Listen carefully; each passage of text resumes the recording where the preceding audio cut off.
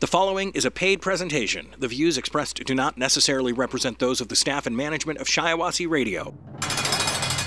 This is your cell. This is your bunk. This is the jail visit on Shiawassee Radio, live from the Cofield Oil and Propane Studios. Here's attorney Bill Amadeo. I am Bill Amadeo from McManus and Amadeo and Grable and Associates and the Shiawassee 6. It's funny, I had somebody contact me earlier. I was texting somebody about a case. And they were like, "What are you doing? It's Memorial Day." You know, and I don't quite get that, guys. I think everybody should enjoy their life. I really do. But I really think we're in a society right now where people look for excuses not to work. It's Friday, it's the weekend, it's a holiday. I don't know. My Uncle Sam Ioli, may he rest in peace, an amazing role model to me. He always taught me, you go in the office early on the holidays, and you'll be a step ahead of the competition. And I think most importantly in this profession, our clients are facing the most dire of circumstances. Don't we owe it to them to push the envelope? I mean, I don't know. I don't like excuses not to work. And today's topic is relatively important because these are topics that are completely overlooked. And it's frustrating. Scott Grable, good to see you again. Enjoyed watching Shallow Hal with you. That was good last night. Let's talk about inchoate crimes. And speaking of Scott Grable, there'll be an article coming up where the writer actually quotes Scott and myself soon enough, and there'll be a blog attached to this, I guess. But when you're looking at an inchoate crime, you're looking at a crime that's punished towards the commission of committing a crime. So let me explain what that means in English. And let's talk about bar exam and law school aspects versus the real world.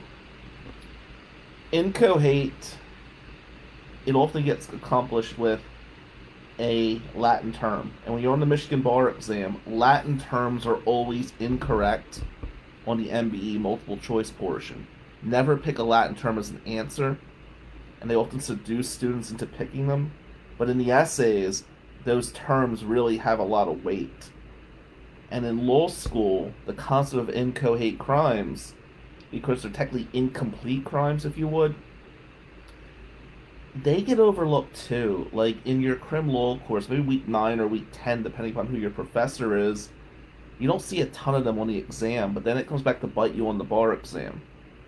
In the real world, quite often at public defender's office, the guys and girls that are newer get these crimes, and that's kind of dangerous because we're seduced to this feeling that these are not major crimes. They actually are. The 3 big inchoate crimes, and there's more than these 3. Let's talk about them. Solicitation, attempt, and conspiracy. And they're kind of wicked the way they could go together. Let's break down solicitation. We're going to talk about what the crime is, the elements of the crime, if you would, at least on a broad base, and then how different counties look at that crime. When we look at solicitation, we're thinking to ask, aid, entice, or encourage. And many people think solicitation to prostitution is always where this crime lives. It actually goes a lot deeper than that. There could be solicitation to murder. Solicitation plays a huge role in the drug criminal aspect of things. But let's talk about that. If you ask somebody to commit a crime, technically, you have solicited that. We see this a lot in sting operations. The ghost teams in different counties, especially in Genesee County, they'll try to set people up to come to hotels to meet young girls. And what's happening is the solicitation aspect collides with the entrapment theory. One thing about solicitation that we got to watch out for is the merger doctrine. A lot of times a criminal complaint can be completely compromised because a prosecutor will charge a defendant with solicitation and the principal crime. When we say principal crime, think about this for a minute. Solicitation is how it starts, and it merges into the principal or target crime, depending on the verbiage you want to use. You can't be charged with both technically. Now, a bar exam trick could be that you solicit into one crime, and then you actually get involved in another crime. But solicitation is like the first pitch in the game. Opening tip-off. To use a basketball analogy for Game 7 tonight. Many people think about solicitation in the prostitution realm, and I understand why they do. Guys solicit a prostitute for sexual purposes, but it goes a lot deeper than that. And if we're going to talk about prostitution for a minute, you understand a few things. This gets lost on people. In a place like Washtenaw, they've been very clear. They're not going to charge people for prostitution. In a place like Wayne, the solicitation of prostitution actually has a 45-day mandatory minimum sentence if you don't get it down to a disorderly or get the case dismissed. So you got to watch that. You know, it's not a one-size-fits-all. One of the things Pete Winter taught me, and I learned a lot from Pete, but one of the things he told me that was actually extremely valuable is this concept of uniformity of law. What about uniformity of law? The law says this, right? The legislator put these laws into play. What's up, Amber? And what we've learned as we get seasoned in the criminal justice field is that every county puts their own spin on the law. The way solicitation plays out in Lapeer will be a lot different than the way it plays out in Ingham County. You got to know that. Your lawyer needs to know that going in. But solicitation is that first concept, if you would. Attempt is a much bigger aspect. Because attempt is a failed crime, right? And again, attempt will merge into the principal or target crime. You understand something, though. With intent, the big knock, if you would, the big concept we got to break down, whether it's the bar exam or you're actually a practitioner, is the concept of substantial step. Did you intend to commit the crime, and did you take a substantial step towards the commission of the crime? We look at substantial step, we look at close proximity. How close did you come? And as a failed baseball player, I always go back to the concept of the check swing. You guys know what the check swing is, right? You went swinging. Did you break your wrist? And you look at the first base umpire if you're a righty, or the third base umpire if you're a lefty, to see if the guy actually swung. Is it a strike? That's the way you look at attempt. You know, attempt at murder is pretty black and white. You shot at somebody, you missed. Here's my question for you. Let's say the defendant wanted to kill somebody, and they load their gun, and they get into their car, then they have a change of heart, and they drive home. Is that attempt? Let's take a pop culture analogy on it. Let's go back to Boys in the Hood. Great movie, right? If you ever watch Boys in the Hood, there's a horrible but powerful scene when Ricky gets killed. And Trey is heartbroken, right? Trey is devastated. His best friend just got shot for no reason. And this kid leaves behind his girlfriend and his child. And we find out that day he gets in the USC with football. And there is this black cloud over everything. And Doughboy and his boys want to go kill the guys that killed Ricky. Trey gets in the car. And they start driving, looking for these guys. Let's isolate Trey for a minute. Did Trey have the intent to kill for revenge for Ricky? Elements there, right? That intent, that mens rea, that's present. The question I have for you guys, and the question a prosecutor would have, a defense counsel would battle over, is Trey getting in the car with the intent and driving around looking for the killer of Ricky, is that enough to say he's guilty of attempted murder? Did he take a substantial step? Now in the movie, Trey jumps out, right? He takes a bus and he goes home. They find the people that killed Ricky at the mall. How close was Trey getting out of the vehicle to the mall where the revenge murder occurred? let's take Doughboy for a minute. Doughboy's driving, right? Now, arguably, he's driving the vehicle, Ricky's in the back. If Doughboy had a change of heart, and he got near the mall, is the fact that he has a loaded gun, he goes near the mall, and he changes his mind.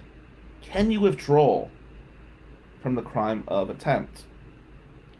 That element, substantial step, close proximity. We see prosecutors' office be way too fast and loose with the AWIM charge, assault with intent to commit murder. It's just something we throw against the wall, and it's often put out there to plead down to a felonious assault. And the attempt is a broken crime, right? What do you do there? It's called incohate, so it doesn't actually become the principal or target crime. You gotta watch that. And the Boys in the Hood analogy always stuck with me. You know? If I had the complaint before me, and Trey's complaint come there, did he attempt to commit murder? Or did he leave before that substantial step was met? And in a broad term, gets a lot deeper, right? But in a broad term, we're looking at attempt. Was that substantial step? Conspiracy is a whole different ballgame. Conspiracy is punishment. Preparation for the crime.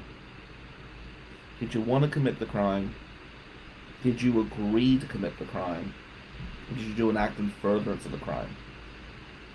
It doesn't merge. This really had its high point, if you would, in the 70s and 80s in Jersey, New York, and Pennsylvania. These were where RICO charges came into play. This is where the Pinkerton rule came into effect. Okay? Go about conspiring. Think about it. You're planning it, right?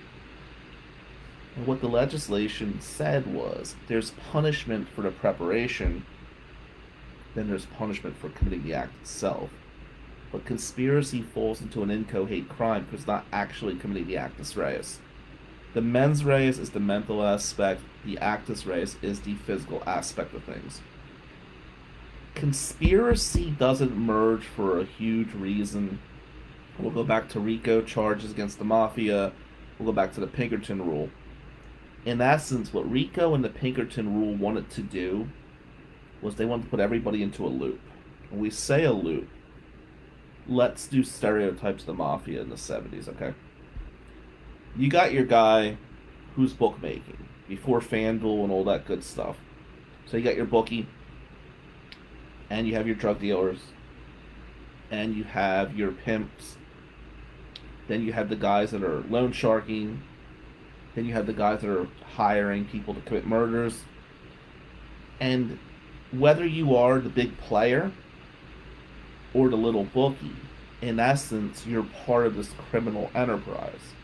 And the Pinkerton was like this big wheel. And what Pinkerton tried to do was, in essence, say that even the small-time player is conspiring into this criminal enterprise. So what did the prosecution want to do there? Well, they want to get the bookie and the pimp to roll on the murderers. And how did they do that? This is where RICO comes into play. If you're part of that circle, you could be charged with the principal crimes, even if you're in a low-end conspiracy. What does that mean in English? Let's break it down. Let's take the basketball game tonight. Celtics are given 8.5 points. Before the advent of FanDuel and all that stuff, you would call bookie. Give me 500 on the Celtics minus 8.5. The bookie's financing came from the drug running and the murdering. So what they would say is the bookie, who's got a wife and 3 kids at home, is responsible just as much for the murder as the guy that pulled the trigger. They all conspired in this criminal enterprise. What are they trying to do? Well, logically, the bookie didn't commit the murder, right? But the bookie's scared to death.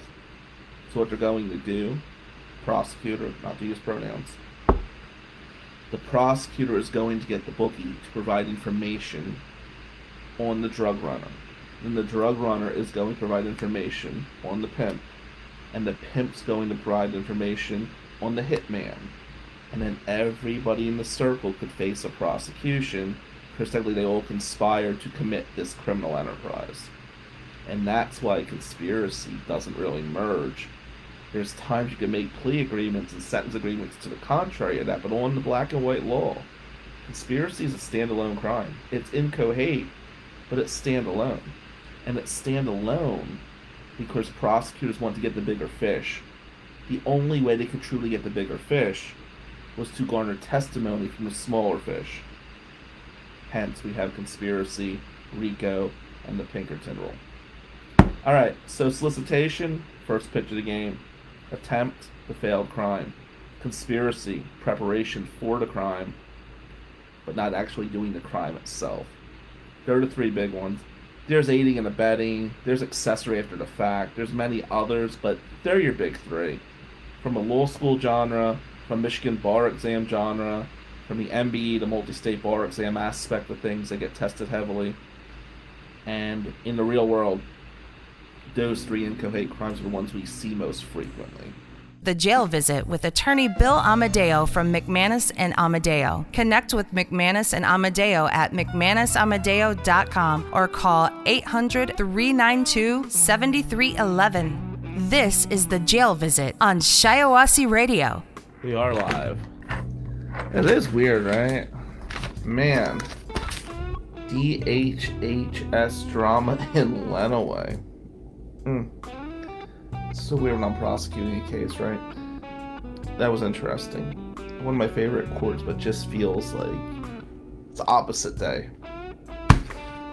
I know I got some friends out there that are going through some serious stuff right now, and I'm hoping to bring a little lighthearted humor to you tonight.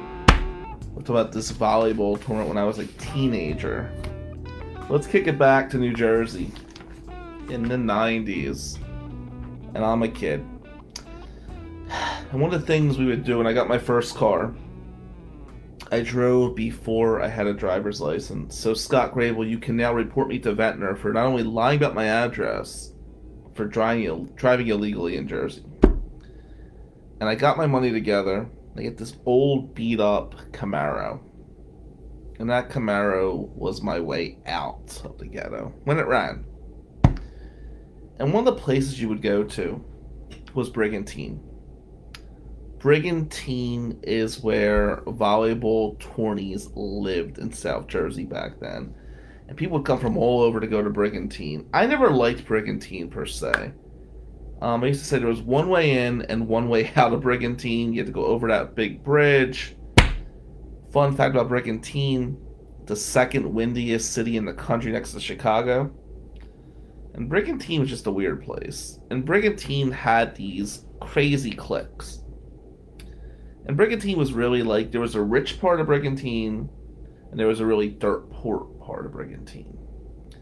And at AC High, the Atlantic City and Brigantine kids went one way, Ventnor Market kids went the other way. The kids that were the brains in Brigantine, the Jeff Goldmans, the Sean Daly's, they had such a chip on their shoulder. They thought they were better than you, which... whatever, that's a story for another time.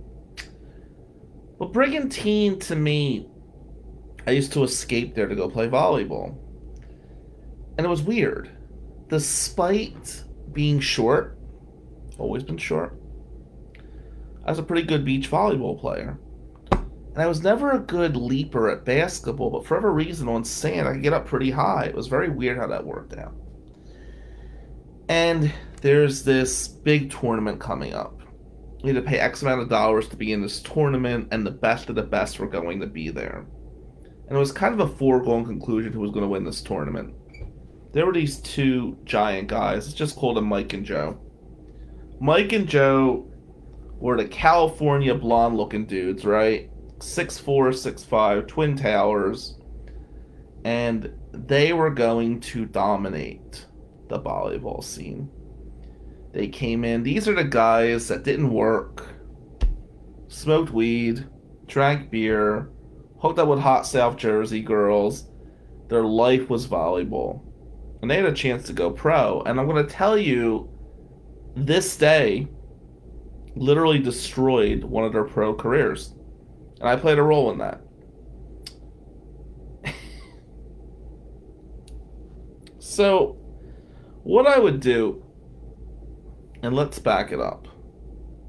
volleyball in Brigantine was kind of sacred, right? And there were tournaments all the time, but there were these volleyball courts that were open 24 hours a day. So you could get a game at midnight sometimes. What I used to do after working my little job was I would drive to Brigantine. And didn't have much money back then. You guys know the baseball card drama. But I would have... Thank you, Mike.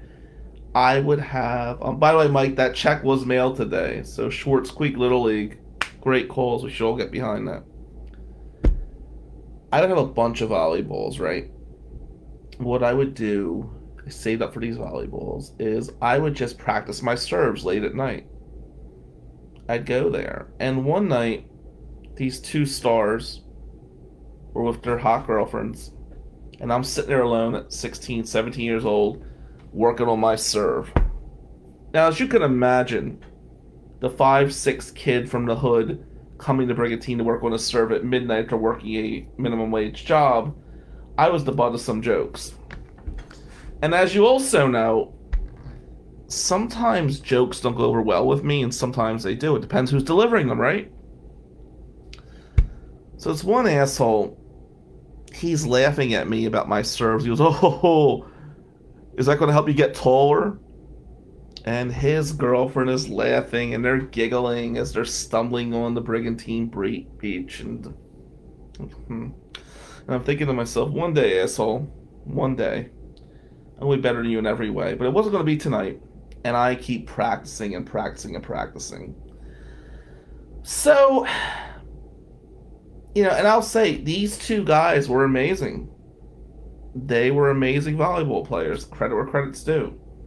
And when they would spike, man, it came down to you hard. Like, if you were digging, and a dig is like banging it out when somebody hits a spike on you, it would bang your arms hard. Like there'd be a dent on the ball.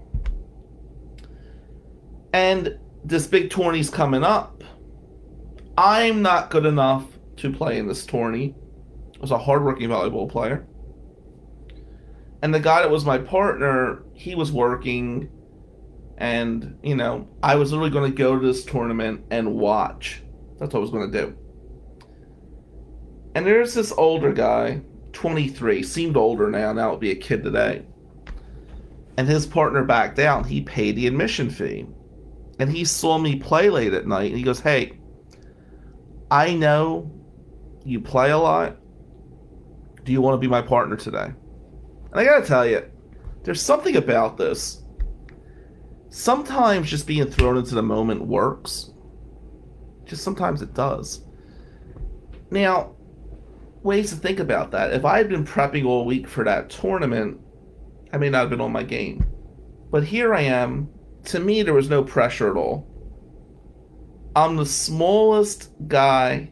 That's right, Josh, the Karch jumpster, which I tried unsuccessfully, but I tried that for years.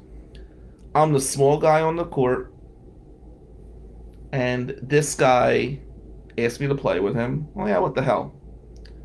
Now, there were like 64 teams, and they went from 1 to 64, just assuming everybody would win and then the tourney would flip, and it was like March Madness in a way. And we're the last seed. And those two blonde guys are the first seed. And they're laughing as they're warming up. And I'm thinking to myself, shit. Part of me is like, this is my chance to stick it up their ass. Another part of me is like, oh well, if I lose, I'm supposed to lose. So I'm warming up with my partner. And I see one of the blonde guys' girlfriend. She had long red hair. And she's sitting on the beach reading the Executioner song. Now, at this point in my life, I'm 16, 17. She's like 22, so you think like she's like the hot older girl, right? That's what you're thinking at this point. And I see her reading this book. And it's a book I had intimate knowledge of. And I want to get into this asshole's head. He's mocking me on the beach. He thinks he's God's gift to the world. And I go up to her and I said, "Hey, Executioner song, huh? Let's do it." And I wink. And she said, "What?" So you know what Gary Gilmore said before he got shot at the firing squad? Let's do it. Nike stole that. And she says to me, you know who Gary Gilmore is? Let me back it up. She was a history major from a college. Gary Gilmore was the guy that brought the death penalty back to America. And I read book after book about Gary Gilmore. The Executioner song by Norman Mailer was the quintessential book on Gary Gilmore. And I'm going up to this older chick and I'm telling her I know about this book. And I'm making these jokes, Gibbs and Gilmore. That was about the undercover agent trying to get information on Gary Gilmore. And she is fascinated. We're talking about Ben Bushnell and Max Jensen, the two guys that Gary Gilmore killed to get to the firing squad. And California Boy is watching me and her go at it. And he says to her, you told this little bitch? And I said to him, I don't know. Maybe I know more about Norman Mailer's books than you do, huh, big guy? And he's pissed. And he's losing it. And I'm thinking to myself, I can't beat this guy one-on-one. I can't. He's 6'5", I'm 5'6". He's got a serve to hurt. He's got a spike to cause injuries. But I'm going to connect with his girlfriend about this piece of literature and mess with his head. And mess with his head I did. At this tournament, it was best of 5. So it was a race to 3, as they called it in Brigantine. And this guy, she's looking at me and reading her book, and he is off his game. And this was something I learned about life. Getting inside people's heads can lead to advantageous things. It's like calling an opposing counsel extremely unattractive or stupid when they really are, and making them realize they are. So I get into this person's head. His spike is off. He's serving the ball out of bounds. We're beating him. We take him out. He's done. And he was never the same again. You tracked him, and he simply never made it to the pros. And that tournament was his downfall. And I think to myself, if the asshole would have just let me hit my balls in the dark in Brigantine instead of making a joke, maybe he would have had a professional career. Because that day, he lost the girl, he lost the tournament, everything was falling apart for him because he had to mock me when I was playing volleyball by myself. So dude, if you're out there, you could blame me for that. I didn't start this shit. Anyway. They're fighting the whole time, and it became like this very bizarre thing because the other teams are watching.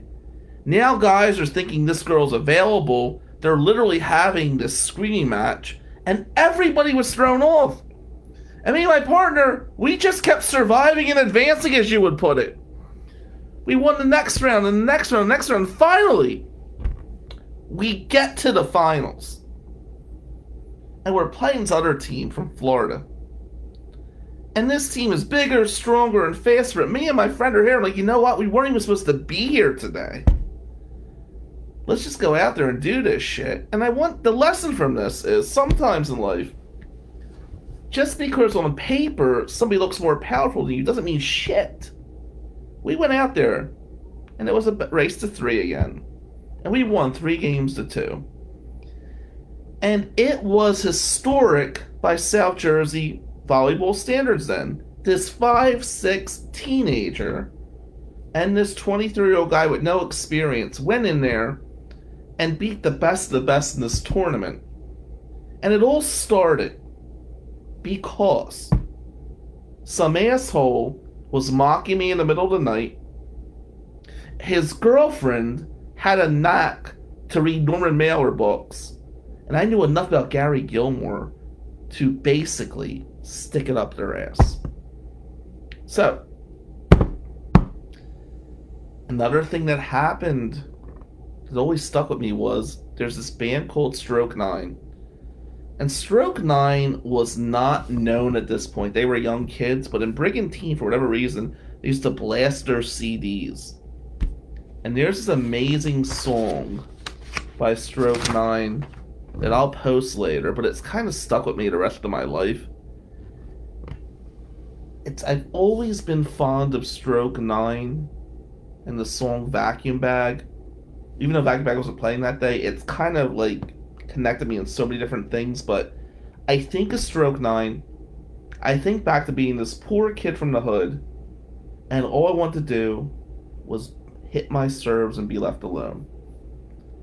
And the motivation to win this tournament I had no right to even be in, and to get in this guy's head, is because somebody wouldn't leave me alone.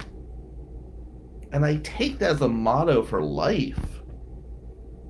I always like breaking into the circles I'm not supposed to be in. You know, it's become like a metaphor. It's what we have been the whole story, right? Sometimes, I remember now that I've advanced to whatever the hell I am, that kid that's playing volleyball at 1 o'clock in the morning, meaning the lawyer that's on his court-appointed case, I'm not going to mock him or her. I want to get him a Gatorade. Wish him well. Because at the end of the day, we're supposed to be a team. But when somebody who has the image of something superior to you kicks dirt in your face, the revenge is really sweet. And because he messed with me when I was just trying to be left alone, I systematically destroyed his future. I'm proud of that. Anyway, that was Memorial Day volleyball tournament in Brigantine in the early 90s. I'm Bill Amadeo. The Jail Visit with attorney Bill Amadeo from McManus and Amadeo. Connect with McManus and Amadeo at McManusAmadeo.com or call 800-392-7311. This is The Jail Visit on Shiawassee Radio. We're going to talk about, what was the topic again? Yeah. Old friends in different places. Alright, this will be like a throwback. Now, this is not the Request It Live, Emily Thomas. Wait for that one. It's coming. Tonight, we're just talk about some things from the past. I gotta get more content on. And, yeah. You want more content on, right? Yeah, the live audience has been demanding live content. One day, we're gonna do a live about you. You won't be liking that, will you?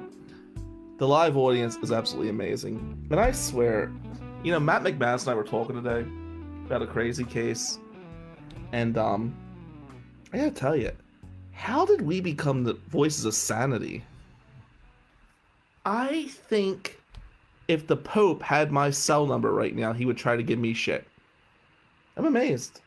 Utterly amazed. Like, people you're cool with, people you care about, are like losing their mind in text messages right now.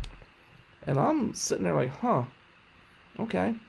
And I'm trying to bring it back down to earth. And then you're tired and you get into the banter. And that's what tonight's all about, the banter. So before we get into this, because they're actually, one's a really sad tale and one is a really cool tale. And last night, when Aaron Abera posted that song by Bailey Zimmerman, Aaron, if you're out there watching, that got me thinking about this blog tonight. Because I have two friends, and we have similar attributes, right? These two friends I'm talking about tonight. And we were both from the same geographic area. And the thing about life and the thing about love is you don't know what's going on inside somebody's mind. And there's two songs that just hit really hard right now. That Bailey Zimmerman song really made me think about two of my old friends. And there's a song called Let Me Go by 3 Doors Down. I'll post the video later. If you have not heard Let Me Go by 3 Doors Down, it's a powerful song. But the video to me was even more powerful. Let me tell you about it. And I said, we will post, but it's like 2005. I'm in like my 3rd or 4th term of law school, and I went out and I bought the CD, because you had CDs in the car back then. And this song just stood out from the crowd. And the video was even deeper. Because the video is about this girl, and she's got this high school crush. And they are into each other, and they're happy. But he doesn't know her whole story. And that's the thing. how many people really know the whole story? And how many people want to know the whole story? That's a fascinating dynamic. But she's this pretty girl, he's this good-looking guy, and they are in high school love. And one night she pulls up to the strip club, because she's a stripper. And he sees her there, and he goes, "What are you doing?" And, like, the bouncer outside pushes him away, and she goes in and she strips. And she goes back to school the next day, and she sees him, and he's, like, trashed her reputation.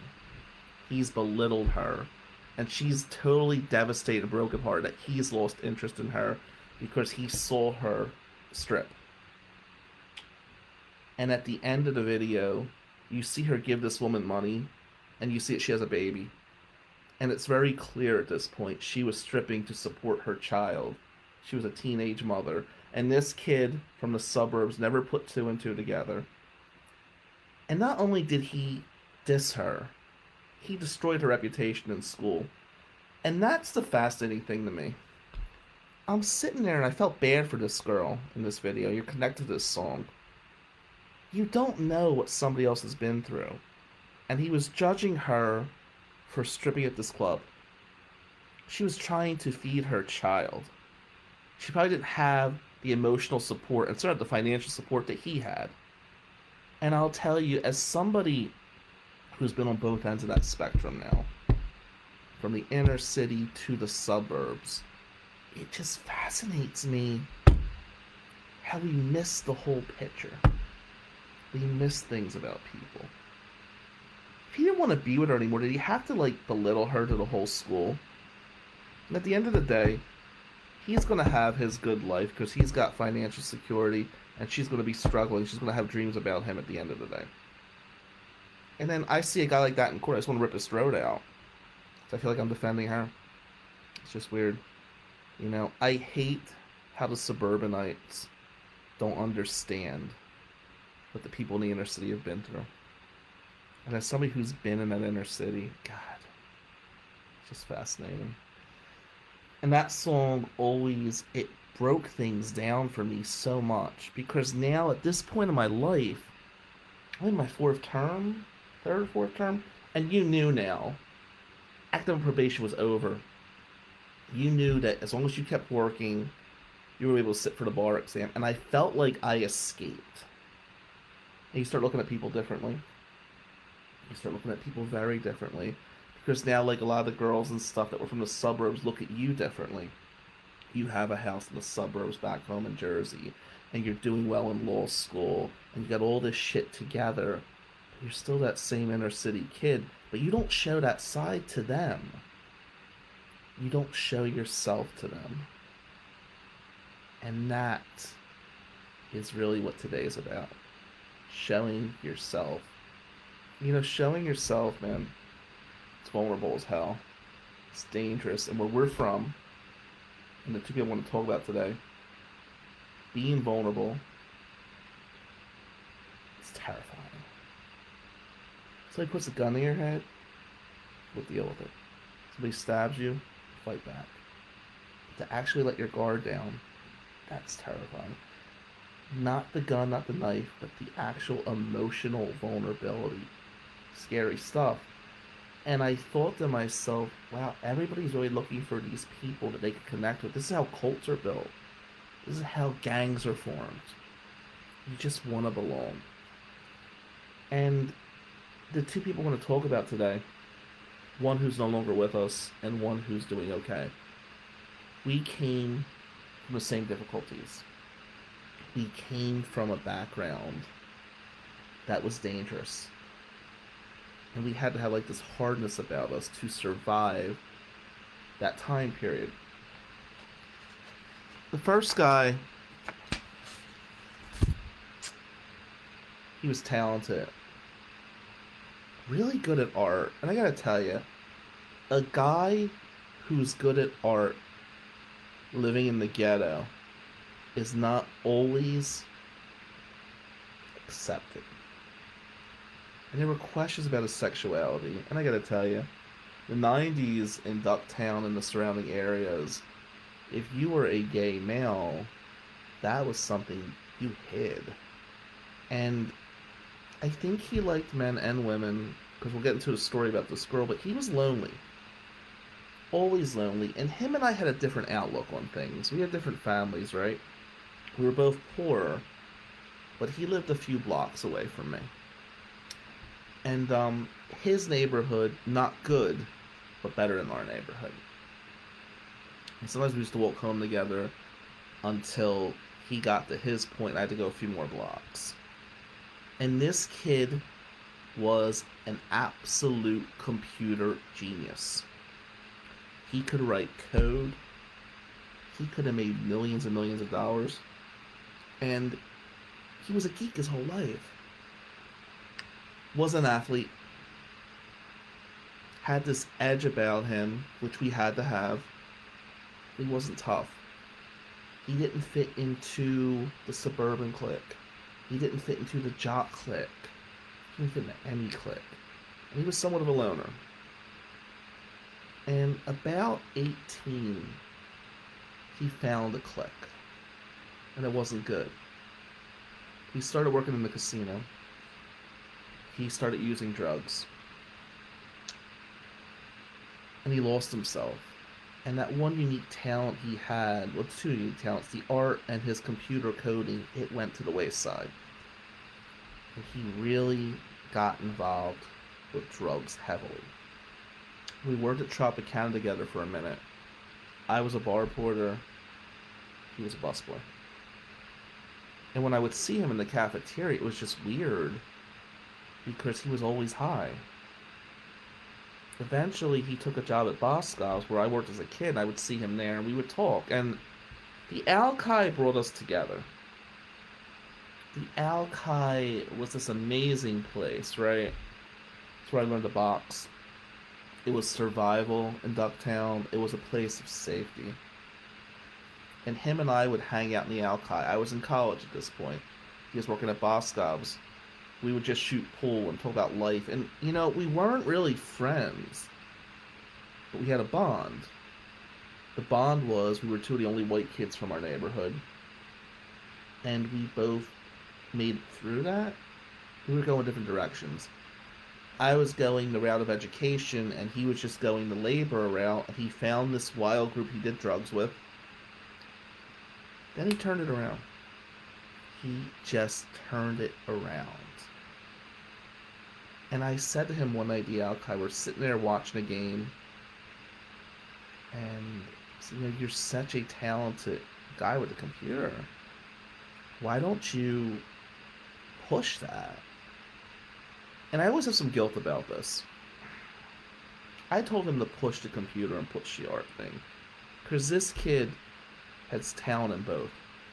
And I said to him, and this was a mistake, I guess, but it was in good intentions, you know, they may not give a shit about your art here. You know, a place like New York, maybe they would. So I put that idea in his head. And he's like, you know, maybe I'll go to New York. Go for it, dude. Get away from this bullshit. You don't need these people. They're not real friends anyway. And if art's where your heart is and computer's where your heart is, you know, there's going to be pockets of people in New York that are just going to accept you. Now, I was never that cultured, you know. To me, my way out was just flat out education and work ethic. I didn't have the talent like he did in these areas. But I encouraged him to just go for it. And he did.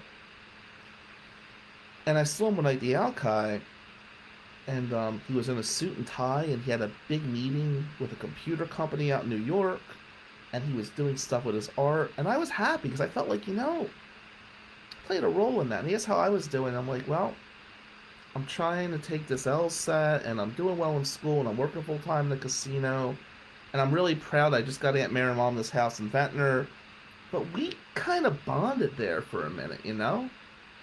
And I was so happy for him, because here he is. He seemed happy. The computer talents, the art which was a passion. He met people he liked in New York. He turned the corner. And part was like, you know, one day I'm going to turn that corner like that. I'm going to do it differently. But good for him. this pound, you know? The thing is this. We all got these needs inside, right? Got these internal things, these things that make us tick. We connect with people. And it doesn't make sense at times, right? We connect with people who may not seem like they're the people we should be connected with in the real world. But I think at the end of the day, what this guy wanted, he just wanted to find love. And he met this girl in New York. And this is where a little bit of the guilt trip comes in. Now, this girl was extremely religious. And he explained that to me one day when he was talking about her. And he wasn't religious, you know? But he was like, you know, she's really religious, but I'm going to become religious for her. And you know, guys, I think religion is a good thing that works for you. But when you start changing yourself for somebody else, you lose yourself in their identity. And I was concerned about that. But he told me how he was in love with her, and she's the one. And, you know, he really wasn't that successful woman before her, and she was a real pretty girl, and they connected on some levels, and I'm like, cool. The thing about this real religious girl, which was a contradiction, was she liked to play with cocaine. She would be praising Jesus in one breath and rolling up a line in another. And I knew he was involved in the drug scene. He kind of turned the corner on that. And let me tell you something about the drug scene back home. Nobody ever used drugs in front of me in my cliques. It just didn't happen. They knew I was just not about that. But they did stuff behind their back. And, you know, I always was told that people try to put their best foot forward with me. Bill doesn't drink like that. Bill doesn't drink at all. Bill doesn't use drugs. I don't want to do it in front of Bill. But they weren't really being themselves. I mean, if he wanted to use drugs, I'm not one to judge other than, hey, here's the dangers. I'm not trying to call it like a holy roller, but he gets involved with her. And as he's trying to find religion with her, he starts using drugs with her. And at this point, the fear is he's wrapped himself into her identity. But he needs to be in New York to be who he is. So he's going back and forth between New York and Atlantic City. And we lose track with each other. We go our different ways, right? And I don't know what's happened to him. This wasn't like the texting era. We didn't really call each other much. I was rooting for him. And one day, I come home from law school. And I park in the back of the Alki. Q and I go to the Alki like old times to hit the bag a little bit. And we go to the back door, because you parked in the back and you went in the back door of the Alki. And there's this body laying in front of the back door of the Alki. And I look down like, holy shit, it's my friend. What are you doing, dude? He's got like needle marks up and down his arm, and he's sleeping on the ground. And I'm just in shock, and I'm like, come on, dude, let's get you up. Let's go inside. Let's get you some food. Let's just talk. And we're talking about life. We hadn't seen each other in a few years. And he said, what are you doing right now? I said, well, I'm in law school. It's my 4th term. I'm back from term break. I said, what happened with the art? What happened with the computer? And he was still trying to do these things. But he tells about this girl, and they've been off and on for years. And he's using the drugs with her, and he's working odd jobs. He's taking money to go buses back and forth to New York. And he said something really powerful to me that will stick with me forever. I said, you're too good for this shit. You need to find what you love. To go for it. It's not the computer stuff. It's not your art. I don't know, but you are a talented individual. You're too good to be laying with track marks on Mississippi Avenue, crying over this woman. It's bullshit. You're better than this. Let me help you. And he said to me, this was the last time we ever spoke, you love law school. That's what you love. You love the idea of getting the hell out of here. You love the idea of proving people wrong. These are the things you love. And I respect you for that, babe. I really do. He goes, and I'm sure long after I'm gone, it's almost like he knew he was going to die soon, you're going to do really big things. Just but you're never going to understand what I'm dealing with right now. And I want to learn. I said, what are you dealing with? You love law school and your image. I love her. And it's the first time I've ever felt anything like that. I don't want to let that feeling go. And I'm like, bro, she's not worth this shit. And he's breaking down. Here's this tough kid, quasi-tough at least, crying his eyes out in the living room of the Alki. Track marks up and down his arms. And tell me how he has to get her back. And I just sat there with Q, and we looked at him, and we don't know, this is above our pay grade at this point, right? What do you tell somebody in this situation? You're better than her. You don't need this shit. You shouldn't use drugs. You're a talented guy. You're an attractive guy. I mean, is there any magic words? Is there any magic formula right now? Gave him some money, gave him a ride. A couple terms later, I heard he was dead. Overdosed. Part of me was confused over this for a while. I told him to go to New York to chase his dreams. And he was miserable back home, you know? Just miserable back home. He was going back and forth between New York and Atlantic City, but he was not happy where we were. None of us were, right? But sometimes I think to myself, you know, you should just keep your mouth shut. Who the hell were you to tell him to make a move like that? It was all the best of intentions. But I wonder if he didn't go to New York and he didn't meet her.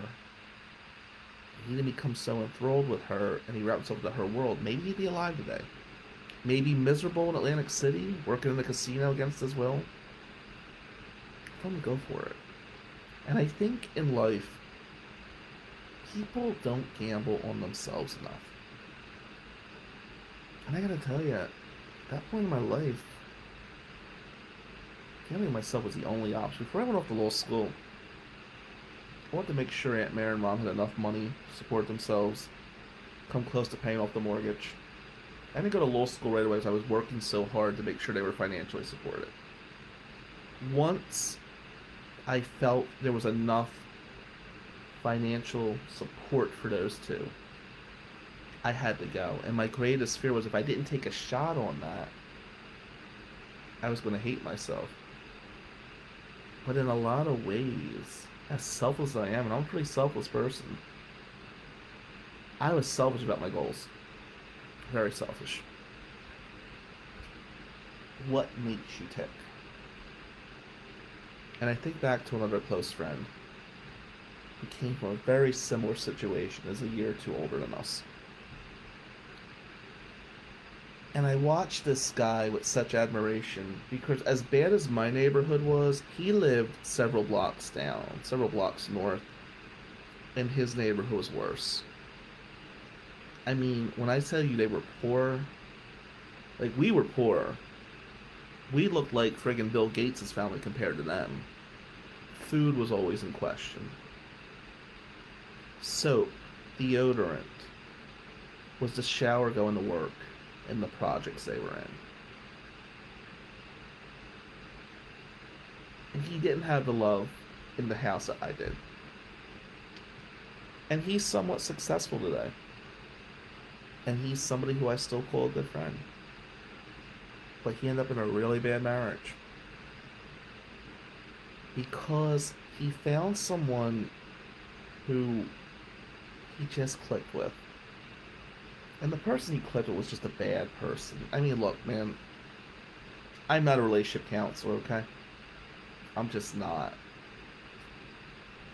And I think Stevie Wonder could have saw how dangerous this woman was. There was red flags upon red flags. But for the first time in his life, he was told it's okay, and he was just accepted for being himself. And what she did was she controlled this poor bastard. Eventually they got divorced.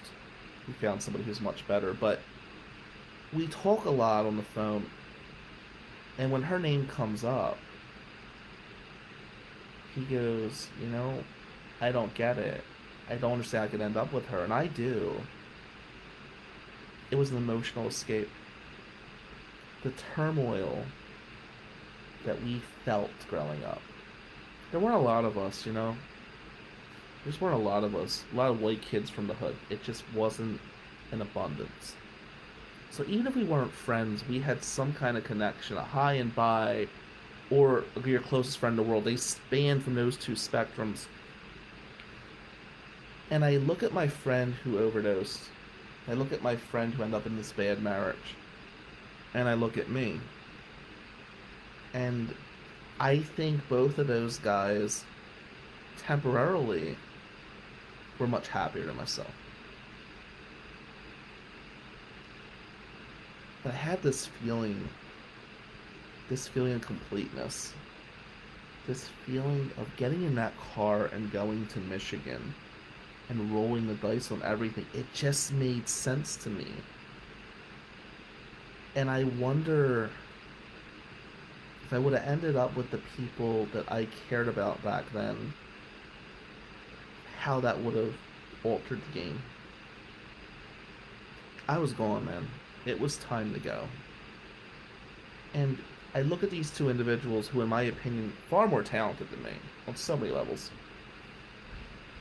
We all got these needs. We got these needs to be loved, and these needs to be accepted, and these needs to just fit in. And I think at some point in my life, those needs became secondary or non-existent. And with these guys, while they may have forgotten about those needs, it was like breathed back into them. And they completely embraced themselves into this other individual. Let me tell you something, guys. And I mean this with all due respect to everybody watching. You may have the best relationship in the world. Best husband in the world, best wife in the world, whatever. If you lose your identity in somebody else, when that other person becomes your entirety, you are setting yourself up for failure and emotional turmoil. When you lose sight of that thing that breathes that fire into you, bad stuff's gonna happen. It just is. I wish my friend who's gone and overdosed would have really just focused on his art and his computer coding. But we have different personalities. And, you know, life. Everybody could hit the fastball if it's straight, no matter how fast it comes at you. What makes you different is when you could hit that breaking ball. 100-mile-an-hour fastball with no movement can still be hit. It's the junk pitches in life that throws stuff off. And when you strike out because you can't hit that curveball, the key to success is getting back up, adjusting the bat, choking up, and going to the opposite field. Modify your game for you, not for anybody else. So, I guess that's all I got to say right now. Have a good night, guys. The proceeding was a paid presentation by McManus and Amadeo PLLC. Listeners of this program should contact their attorney to obtain advice with respect to any particular legal matter. No listener should act or refrain from acting on the basis of information within this program without first seeking legal advice from counsel in the relevant jurisdiction. Only your individual attorney can provide assurances that the information and your interpretation of it is applicable or appropriate to your particular situation. Listening to this program using any associated website or related links or resources does not create an attorney-client relationship between the listener and host, contributors, or contributing law firms. All liability with respect to actions taken or not taken based on the contents of this program are hereby expressly disclaimed.